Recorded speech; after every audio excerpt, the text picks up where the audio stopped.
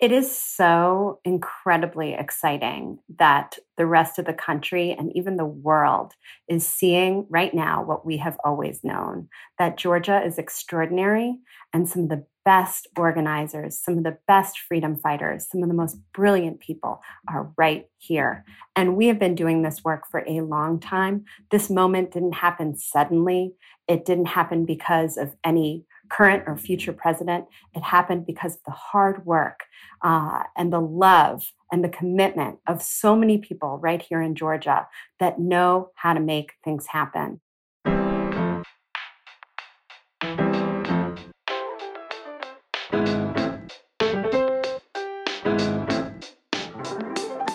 Sarah Tatanchi is almost single-handedly responsible for delivering more than 17,000 ballots into the hands of voters sitting in jail during this past election cycle.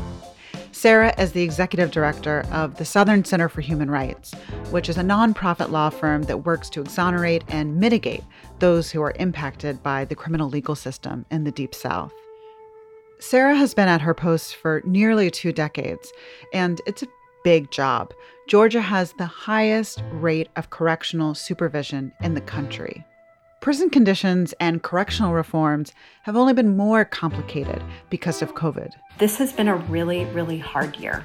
In my nearly 20 years of doing this work, I have never seen the prisons that were already so volatile more chaotic or more violent as they've been this year. In this country, you're entitled to a lawyer if you can't afford one. But that wasn't even put into practice in Georgia until 2003, a direct result of Sarah's work. People can sit in prison because the system forgets that their time has been served or because they can't pay a fine. So every day, Sarah Tatanchi corrects these errors and strives for justice as much as for dignity. Welcome to The Women. I'm your host, Rose Reed, and today I'm going to talk to Sarah about one of the South's highest crimes, being poor. The system is not broken. It's working exactly the way it was set up to work. And I'll also talk to Sarah about her formative experiences. I was in high school when the Persian Gulf War happened, and I'm half Iraqi. And so the impact of war has been real for me. Sarah and I spoke on the phone just before the runoff election. Sarah, I want to welcome you to The Women. Can you introduce yourself saying where you grew up, where you live now, and, what you do with your time? Thanks so much, Rose. Well, my name is Sarah Tatanchi. I am the executive director of the Southern Center for Human Rights, which is a nonprofit law firm based in Atlanta that's worked for more than 40 years to bring equality, dignity, and justice for people who are impacted by the criminal legal systems in the Deep South. I am traveling the country to try to build support for the amazing work of my team on the ground. It is very rare for you to name a county out of 159 counties in Georgia that somebody immediately around me hasn't been to within the last year. I come to this work as a Georgian by choice. I've been in Georgia for just shy of 25 years now. I came down here to go to college, and I never left. We grabbed you. You did. But I'm an immigrant to the United States. My family and I immigrated here when I was very small from London. My father is Iraqi and my mother is Irish. We So a 20th century love story. That's exactly right. And we immigrated to Chicago, which is where I grew up. But I live here now in Atlanta with my husband and my 6-year-old son. A big reason of why I do the work that I do is because of my son and because of the kind of world that I want to leave him. So it's really my privilege to be able to have a career that allows me to do that. And it's been my honor to be at the Southern Center for almost 20 years. What are 3 things you're really proud of for the Southern Center for accomplishing during your tenure? It's really hard to narrow it down to 3. But the first one I'll say is that very soon after I was hired, we created a public defender system for the first time in Georgia in 2003. Amazing. Not that long ago. The second thing I will say is that there's absolutely nothing like winning a case in the United States Supreme Court. And in my tenure, we've won 3, all capital cases, death penalty cases, all having to do with race discrimination. And I'm very, very proud of those wins. And the third thing I'd say is that as a result of our work, our advocacy, and our litigation, the issue of the criminalization of poverty has been rocketed into the national stratosphere. Even 10 years ago, people were not talking about or even acknowledging the fact that this has become such a phenomenon. And I really see us as the leaders who made that happen. I have been following your work for a couple of years. I really got to know your work through your passion and your ability to articulate the individual experience with systemic issues that just seem a little bit too big for my mind when I hear about criminal justice and when I hear about the monetization around poverty and criminalizing poverty. It's almost as if like that last scene in Men in Black where like the galaxies become marbles and the marbles become playthings. Like it's just too big for my brain to like fully comprehend. And I feel like you really break it down in a way that has empathy and I can also understand. Oh, thank you so much. And you're not alone in feeling just how big the system is. I frequently will describe it as a behemoth because it is just so much and so all-encompassing. And even now, 20 years into my career in being on the front lines for reforms and for changes, I still struggle to fully wrap my arms and my brain around the many ways that the criminal legal system infiltrates our lives and our communities. And for those who are new to kind of the vast array of Georgia, Georgia isn't only the biggest state east of the Mississippi, but we also have deep roots in the prison system and probation system. And I wonder if you could just kind of give us a snapshot, how many people are on parole and what does that look like comparatively? So right here in the U.S., the monument to democracy and freedom, we are incarcerating more people than anywhere else in the world. The United States has 5% of the world's population, but 25% of the world's incarcerated population. And then if you bring the lens in a little bit closer, Georgia has the highest rate of correctional control in the nation. Correctional control means the number of people who are in prison, in jail, on probation, or on parole. And we are right at the very top of it. 1 in 14 Georgians is under some form of correctional control, as opposed to 1 in 32 people at the national level. So we are more than twice the national rate right here. And one of the biggest reasons for that is because of our probation population. We sentence people extremely hard, and we have the highest probation rate in the country because of the length of our sentences, but also because we have private probation companies that oversee misdemeanor sentences. So there's a profit motive that actually drives the number of people who are sentenced to probation right here in Georgia. The alternative to sending somebody to serve time in prison, probation is serving your sentence in the community. People tend to think of that as a lighter term, but what we see in Georgia is that those terms are much longer, even up to 10 and 20 years of probation, that a person has to be under the thumb of the correctional system. The largest amount of new cases that are initiated every year are at the traffic court level.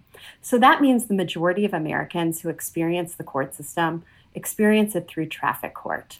It's been entirely normalized in the United States that we rely on traffic courts to generate revenue to balance the budgets of local cities and counties. And so basically, these courts are just there to make money. These courts have nothing to do with securing justice, but everything to do with securing money. What I would point to are these sort of notorious towns. If you go on road trips and don't speed through X county. Yeah, I never speed past Buford. Like my parents were always like, don't, like be in the right lane whenever I'm 285 going like on the perimeter route. Yeah, no, same caution for if you ever have the occasion to travel through a very small town in South Georgia called Warwick, Georgia. This town has less than 10,000 residents, and it generated over $1 million in traffic violations. A couple of years ago. So police officers are under pressure to meet quotas, to issue tickets so that the city or county that they work for has enough revenue to keep going. And so people report to court, and judges, will look at a person and assess a fee and a fine. And for a person like me, I'm able to just write a check on that day. But if I was a person who didn't have the money in my account to do that, I would have an entirely different experience. In Georgia, I would probably be put under the supervision of a private probation company, which basically functions as a collection agency to make me pay my debt. But the problem is that my debt wouldn't just be what that fine and fee that the judge assessed, but an additional amount that the probation company assesses. So what winds up happening is that a person with less money to begin with winds up paying 2 and 3 and even 4 times more than I would. Beyond that, these private probation companies have quasi-law enforcement capability, and they can seek warrants for the arrest of people who don't show up to pay the amount of money that they're due. Again, this has nothing to do with public safety. These aren't crimes that are violent. These are very average traffic tickets. But the kind of experience that people who don't have as much money have versus those who do is a notion that is too wide to navigate. It sounds to me as if there was some really formative people in your life and people in your career that really made you live this experience almost personally. And I'm wondering if maybe you could share an example. We were just talking about these low-level offenses that people report to court on. There was a man that we had the privilege of working with and representing. I'll call him Mr. E. And he was from a town in South Georgia called Bainbridge. It's a very small town. This man is a senior citizen, intellectually limited, and utterly destitute. The house that he lived in did not have running water. And he got ticketed for burning leaves in his yard without a permit. Which also, people burn leaves in their yard all the time. It's not a big deal. Yes, that's exactly right. And gets to what we were talking about before about the pressure to generate revenue for local cities and counties. And so Mr. E was cited for burning leaves without a permit. When he reported to court, he was assessed a fine of $500. Now, his only income is food stamps. So there was no way that he would be able to pay it. And so he got put on private probation under the supervision of a private for-profit company, which then assessed him an additional $528 for supervision fees. So his debt all of a sudden went over $1,000, which may as well have been $1 million for his ability to ever pay it. Right. And Mr. E left court that day in handcuffs in a police van and was taken straight to the jail because he could not afford to pay a $250 down payment that this private for-profit company was insisting that he pay that day.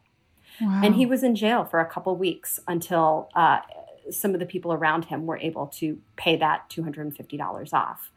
Wow. But we were fortunate that he was willing and courageous enough to push back against that company and against that policy in Bainbridge. And as a result of his courage and the incredible work of my team, we not only recovered all the money that company had taken from people like Mr. E, but we also shut down that company once and for all. It is my hope that in the life of the Southern Center, we will succeed in shutting down all of those private probation companies because, like I said before, they have absolutely nothing to do with justice or fairness or public safety and everything to do with making money. These kinds of infractions that would never even be levied against a wealthy person, you can only get away with this level of cruelty against the most marginalized. It just really points to me how we've lost all common sense. We see judges who will have people standing in front of them and who will send them to donate blood to raise money for their fee. Another woman we had the privilege of representing reported to court as a witness because she had been, her boyfriend had beaten her up. And she had been subpoenaed to come testify against him. Is this the case of Cleopatra Harrison? That's exactly right.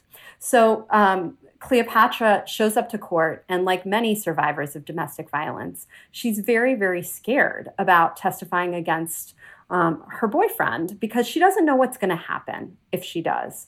And so she tells the court, she tells this judge, I would prefer not to testify. And that judge looks at her and says, that's fine, but you've wasted the court's time. So I'm now going to assess you a $150 victim fee.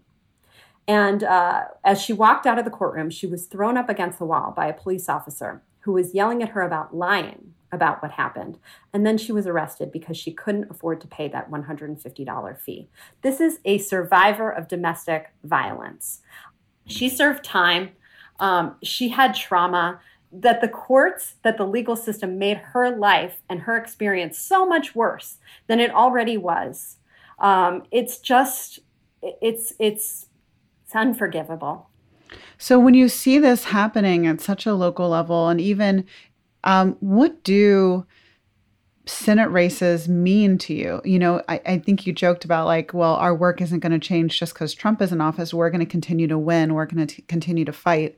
But when we look at the balance of power maybe changing in the Senate because of Jon Ossoff and Raphael Warnock, what are some things that you've been thinking about since, mid-November?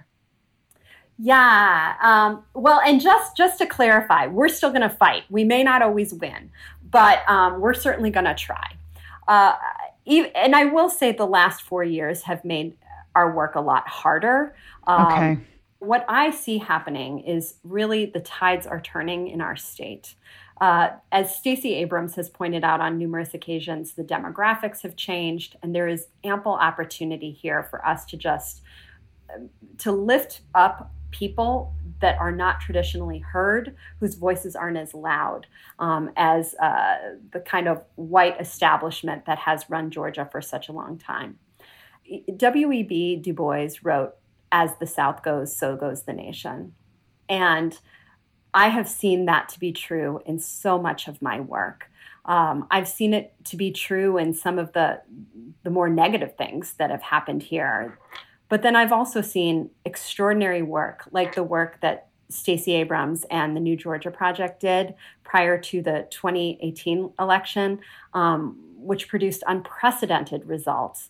Even though Stacey did not win, more people voted, more people of color voted. And that path that she established has been replicated through the whole nation and is to be thanked for the victory of Joe Biden. So can you describe the work that you did this year with absentee ballots? Absolutely. So on any given day in Georgia, there's 40,000 people inside our county and city jails. And Wow. Many of those people are eligible to vote. I think the thing to remember is that people who are held in jail are held generally, not exclusively, but generally pre-trial. So they haven't been convicted of anything. Georgia's voting laws are extremely complicated as it applies to people who are impacted by the criminal legal system. And so we knew that there was a gap. And even though there were massive voter registration efforts happening across our state, we knew that this particular population was a population that would be missed by the more traditional voter registration plans. And so we set out to help fill that gap. Wow. So you can pay your taxes from your checking account to the government easier than you can register to vote in Georgia. That's absolutely right. There are wonderful local NAACP affiliates who go into the jails and register people. And the thing is, it's a matter of whether the sheriff will allow that to happen. So we created a Know Your Rights document, and then we went through and we collected information of who were in the jails. And we, between the primary, the general, and now the runoff, We've been in touch with over 15,000 people who are incarcerated in jails across Georgia, giving them the Know Your Rights document, providing them with absentee ballot request forms because you have to apply to get an absentee ballot here in Georgia, and then giving them information about how to get those ballots in. And your ability to engage in that should not be impacted if you happen to be in a jail pre-trial at the time of an election. So how many ballots were you able to get to folks, and how many jails and how many counties? So prior to the primary in general, we sent out about 7,000 voter registration packets to people in about Sarah. Yeah, in about 10 counties in Georgia, 10 counties with the biggest populations and the biggest jails. And then for this runoff, we've done an additional 10,000, so even more this time, and to about 15 counties, again, the most populous, biggest jails, urban areas. There was a case that you talked about on Justice in America podcast with Josie Duffy Rice and Clint Smith about an individual case of voter fraud that went terribly wrong. So Olivia Coley Pearson is a city commissioner from South Georgia. She was actually the first Black person elected to the city commission where she lives ever. Wow. And she served there for 19 years. And in the course of her service, she was always involved in elections, driving people to the polls, getting people registered, watching the polls, things like that.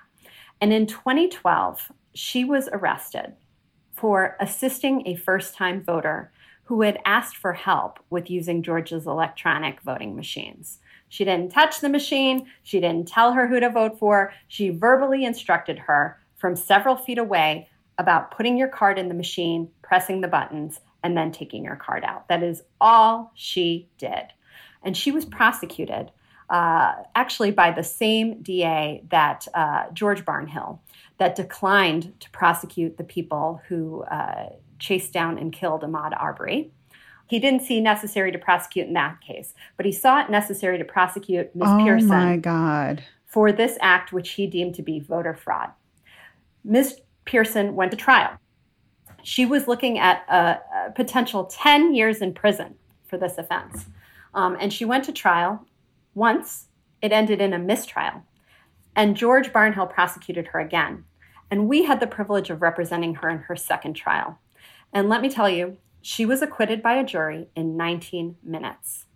And she's a free woman. She's a free woman, but she's a targeted woman in her community. She's a targeted woman. And I'm getting so riled up.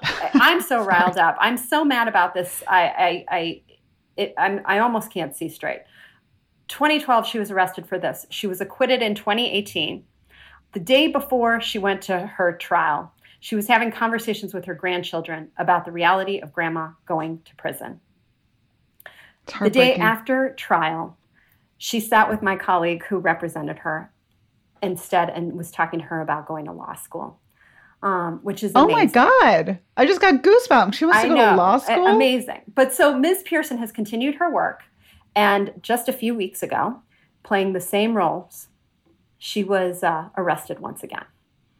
In 2020, she was driving people to the polls. The same woman that instigated her arrest in 2012 instigated this arrest. Oh, my God. And she was taken to jail for criminal trespass at a polling location. There's video of everything. We have reviewed it. We know her to be entirely innocent and entirely targeted.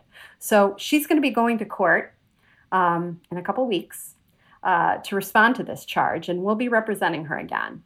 How is this any different than like the 1950s where Black people were targeted in their communities? And this example really highlights the danger of voter fraud and how it can be misconstrued and levied against vulnerable individuals in their communities.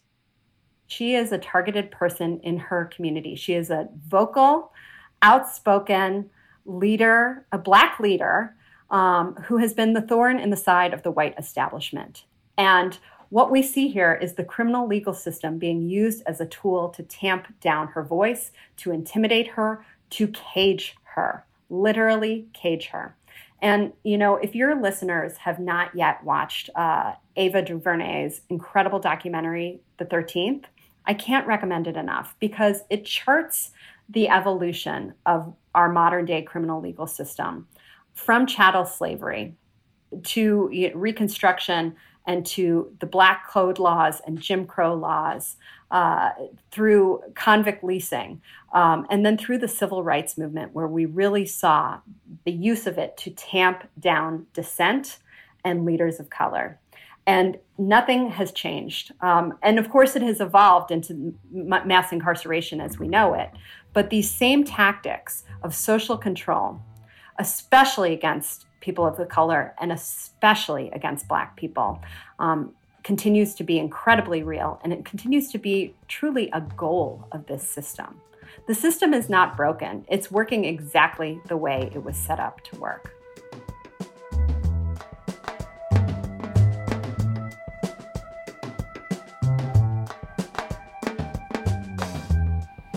Your compass is so set on what is just that you don't even sound tired or overwhelmed by these realities.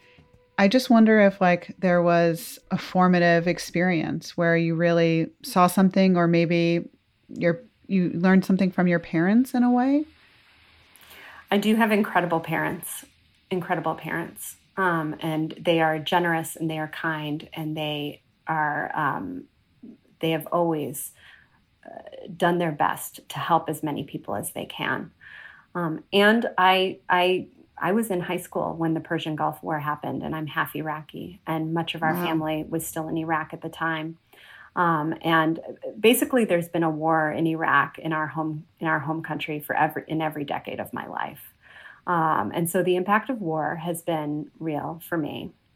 And then following the Persian Gulf War and the nearly decade of sanctions that the United States put on Iraq, which were absolutely devastating, which the story of which has still not truly been elevated in the way that I think it should be. My father became an advocate against those sanctions. He is a physician, and he used his power and his influence to even go to Congress to testify against the sanctions in Iraq that were keeping school children from having pencils and paper, not to mention doctors from having things as simple as Band-Aids and sutures. That really, while the decades of war have taken a toll, and of course tyranny under Saddam Hussein have taken a toll on that nation, the sanctions are the part that destroyed the country more than almost anything else. So that leadership and that engagement and that responsibility was impressed upon me really early. My father is incredibly brave, and I do recall seeing his sadness and his anger. I remember him writing op-eds and just toiling over getting it right. I remember countless advocacy letters on behalf of members of our family trying to get them refugee and asylum status. And to this day, he collects articles about Iraq and about the struggle and about all of it, still in paper form, won't get rid of them. It is something that is still very much a part of that struggle, very much tears at him, even though we're in a very different era now. Another big thing I think about was that I worked in a domestic violence shelter when I was in college. And I will never forget the revelation that I had that the most dangerous time for typically a woman who had experienced violence was immediately following the release from jail of the person who had been violent with her. And, it made me start putting two and two together as far as we're taking people who have done violent things and putting them in places that are inherently violent and then crossing our fingers and hoping that they come out less violent. It makes absolutely no sense. And it really, for me, kind of steered my life in a different direction as far as wanting to change that violent system. that continues to be violent today in the hopes of true safety and true justice for people who do experience really awful things. I'm going to ask a question that I feel like is hard for me to ask because it makes me uncomfortable. Spending a lot of time in New York, I come in contact with people who are destitute all the time. And one thing that I hear you talk about a lot that you haven't lost is your value of dignity on everybody, no matter where they come from, and I'm wondering how you learned that. So Bryan Stevenson puts it so eloquently when he talks about the need for people to be proximate to human suffering, to completely understand it. So that critical nature of proximity. And each day we make decisions whether or not we want to be proximate. And the incredible thing about doing this work and the team that I am a part of is that we are people that are choosing to be proximate to some of the most horrible things that are happening in our country. I do this so I can understand, because there is such an urgent need to make change. And there is just absolutely nothing like sitting with somebody and hearing their story. Just before I got on this call, I was talking with an advocate about the treatment of an incarcerated pregnant woman. And as a mom myself, knowing that when women give birth in prison, they get 2 hours with their baby until their baby is ripped from their arms. And then they get sent back to a maximum security facility. I mean, hearing that drives me to work harder and do more and to take risks that I might not otherwise. I need to be courageous because I'm in a position of power and I have to use my power for good and not evil. And it's a daily decision. This has been a really, really hard year.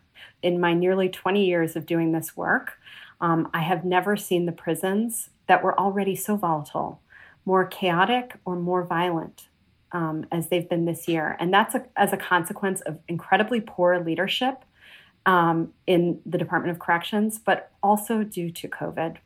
Every single prison is a COVID hotspot, not just for the people behind bars, but for the people who work there.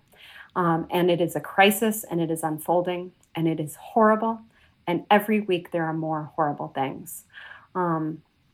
And there are weeks that I feel like I need to be hard because it is the only way I can continue to move through. And at that point, I know I need to come back to my heart and ground myself in why I'm doing this work, ground myself in the vision of a world that is free from the death penalty, free from mass incarceration, free from racial injustice, and keep working because it is urgent and it is needed. What's it like being a woman at the top of your organization and working within this system? It's definitely been a journey, and it has evolved over time. Before I was the executive director of the Southern Center, I was the public policy director, which meant I spent all my time at the Georgia General Assembly. Holy shit. What a shit show. Yes. And, so I had to know how to get my work done there.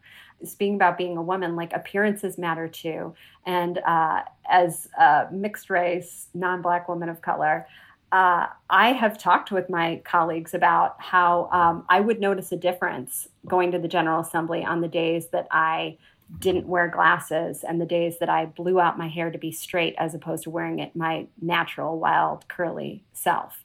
I would have better days when I looked more white and American. So that's real. The thing that's been wonderful about this, and we talk about, in our work, we talk a lot about the value that every single person is worth more than their worst moment, worth more than their worst decisions. And when we talk about that, we're frequently applying that to the people that we have the privilege of representing who are in prison or on death row. But, you know, this premise is very real throughout life. One of the things I'm very, very good at is bringing in unlikely allies to our work. And so, like, when I'm talking with, for example, one of my favorite people is the sheriff of Milledgeville. And he and I talk. Milledgeville was the old capital of Atlanta, It like is. over 100 years It ago. is. And he will call me and he will say, "How's my favorite liberal?"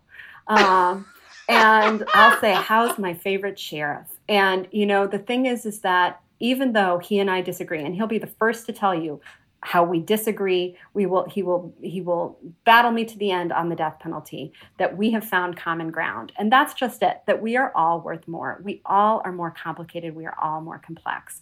And so that has been a guiding principle for me, as a woman, as a leader, like, see the complexity of people and find that way to connect. And that is helpful in identifying whatever that person's true north is, and whether or not we can actually work together. And some of our best victories have been done because we've been able to pull in unlikely allies. What are the arguments that work for them? You know, there's definitely an element to getting to know us and seeing that we don't have three heads, that we're not, you know, over the top, whatever, that we're reliable, that our information is undisputable. That's definitely a part of it. But also, you know, the commonality of values that we have as Americans and as Georgians, that we all believe in family and in freedom, and in the right to kind of have an opportunity to fully pursue life. With conservatives, you know, talking about the fiscal side of things is certainly helpful. But there's also a lot of libertarian-leaning conservatives here in Georgia.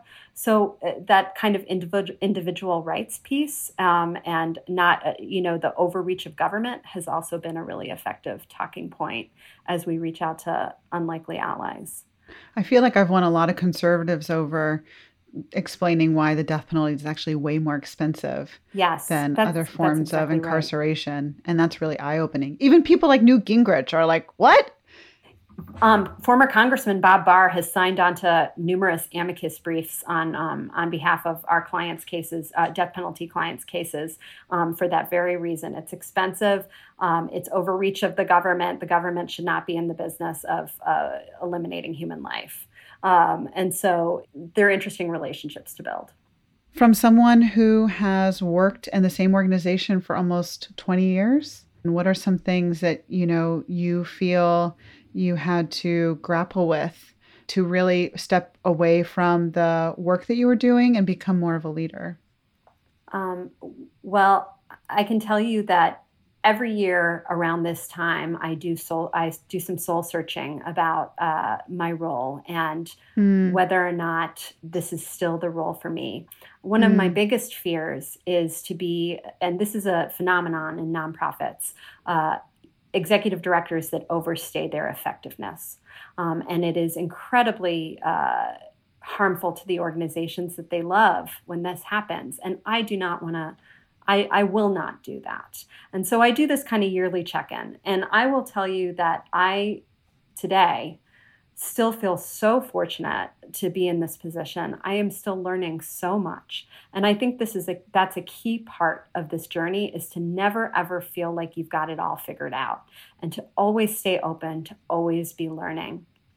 I am not an expert on prison abolition, and yet it is such a phenomena, and abolition of the police, that has come up in my field this year. So I have been spending all of this year reading everything I can, listening to everything I can, talking to people who know about it, to try so I can understand it to the best that I can and make my own judgment about it. You know, if I approach that with a closed mind, it would be detrimental to me individually, to my organization, and to our coalition. So that's really been key.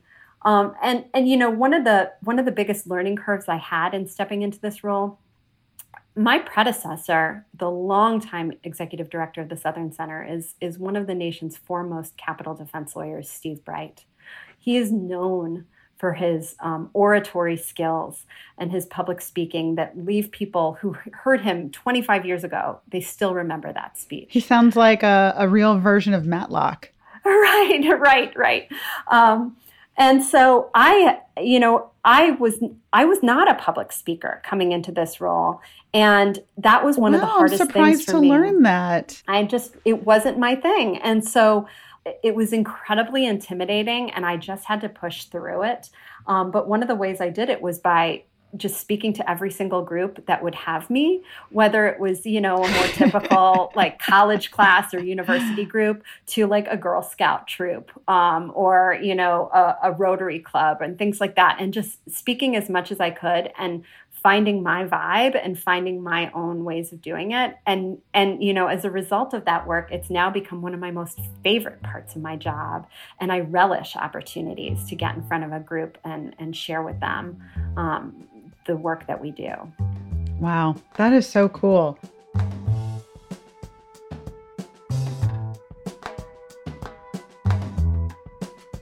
For our lightning round, I like to call it truth or truth. We go light after we go deep. I love it.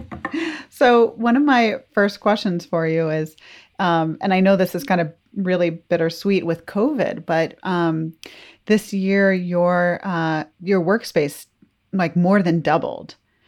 And I was wondering if there was something that you were excited about doing, a little indulgent with your new elbow room. Oh my goodness. The thing that I love the most about the new space is that we are able to bring in our community. And the first floor is all a gathering space. Before we shut down, we were able to host some extraordinary meetings and events from our coalition, from our partners. And the energy of the space just feels amazing. And I know great things are going to keep happening there. God, it sounds like a rave, like compared to like what we're living now. I'm like, ooh, people are close together and dreaming big. That sounds so sexy. What's the best thing about having a 6-year-old? He brings joy to me every single day. And he helps me create really healthy boundaries around my work because, there just has to be a point where I have to stop and turn my attention to him because he's going to tell me something hilarious or amazing or insightful, or we're going to go do something really fun. I love that. Is there anything that you're excited about for any of the 4 candidates? Reverend Warnock and I have been close personal friends and co-conspirators for more than a decade. I sat with him throughout Troy Davis's case. Troy Davis was an innocent man who Georgia executed in 2011. Reverend Warnock was the family's pastor, and I was a close friend of the family and of Troy's. And I know he's going to do amazing things. And of course, I'm speaking in my individual capacity as I say this, but he is the real deal. And his vision for a world free from mass incarceration is one that I want so deeply.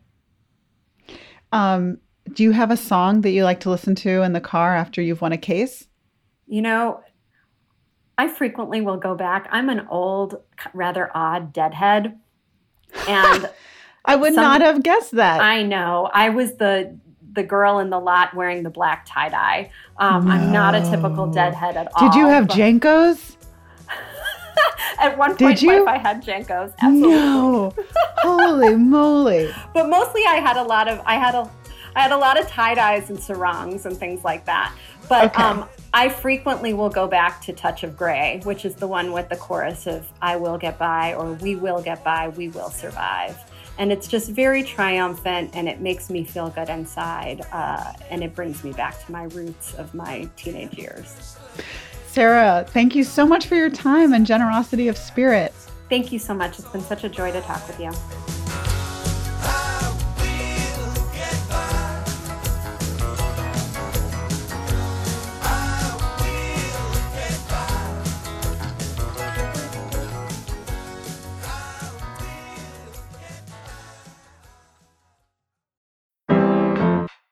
The Women is a Rose Reed production. This episode was mixed by Adrian Lilly.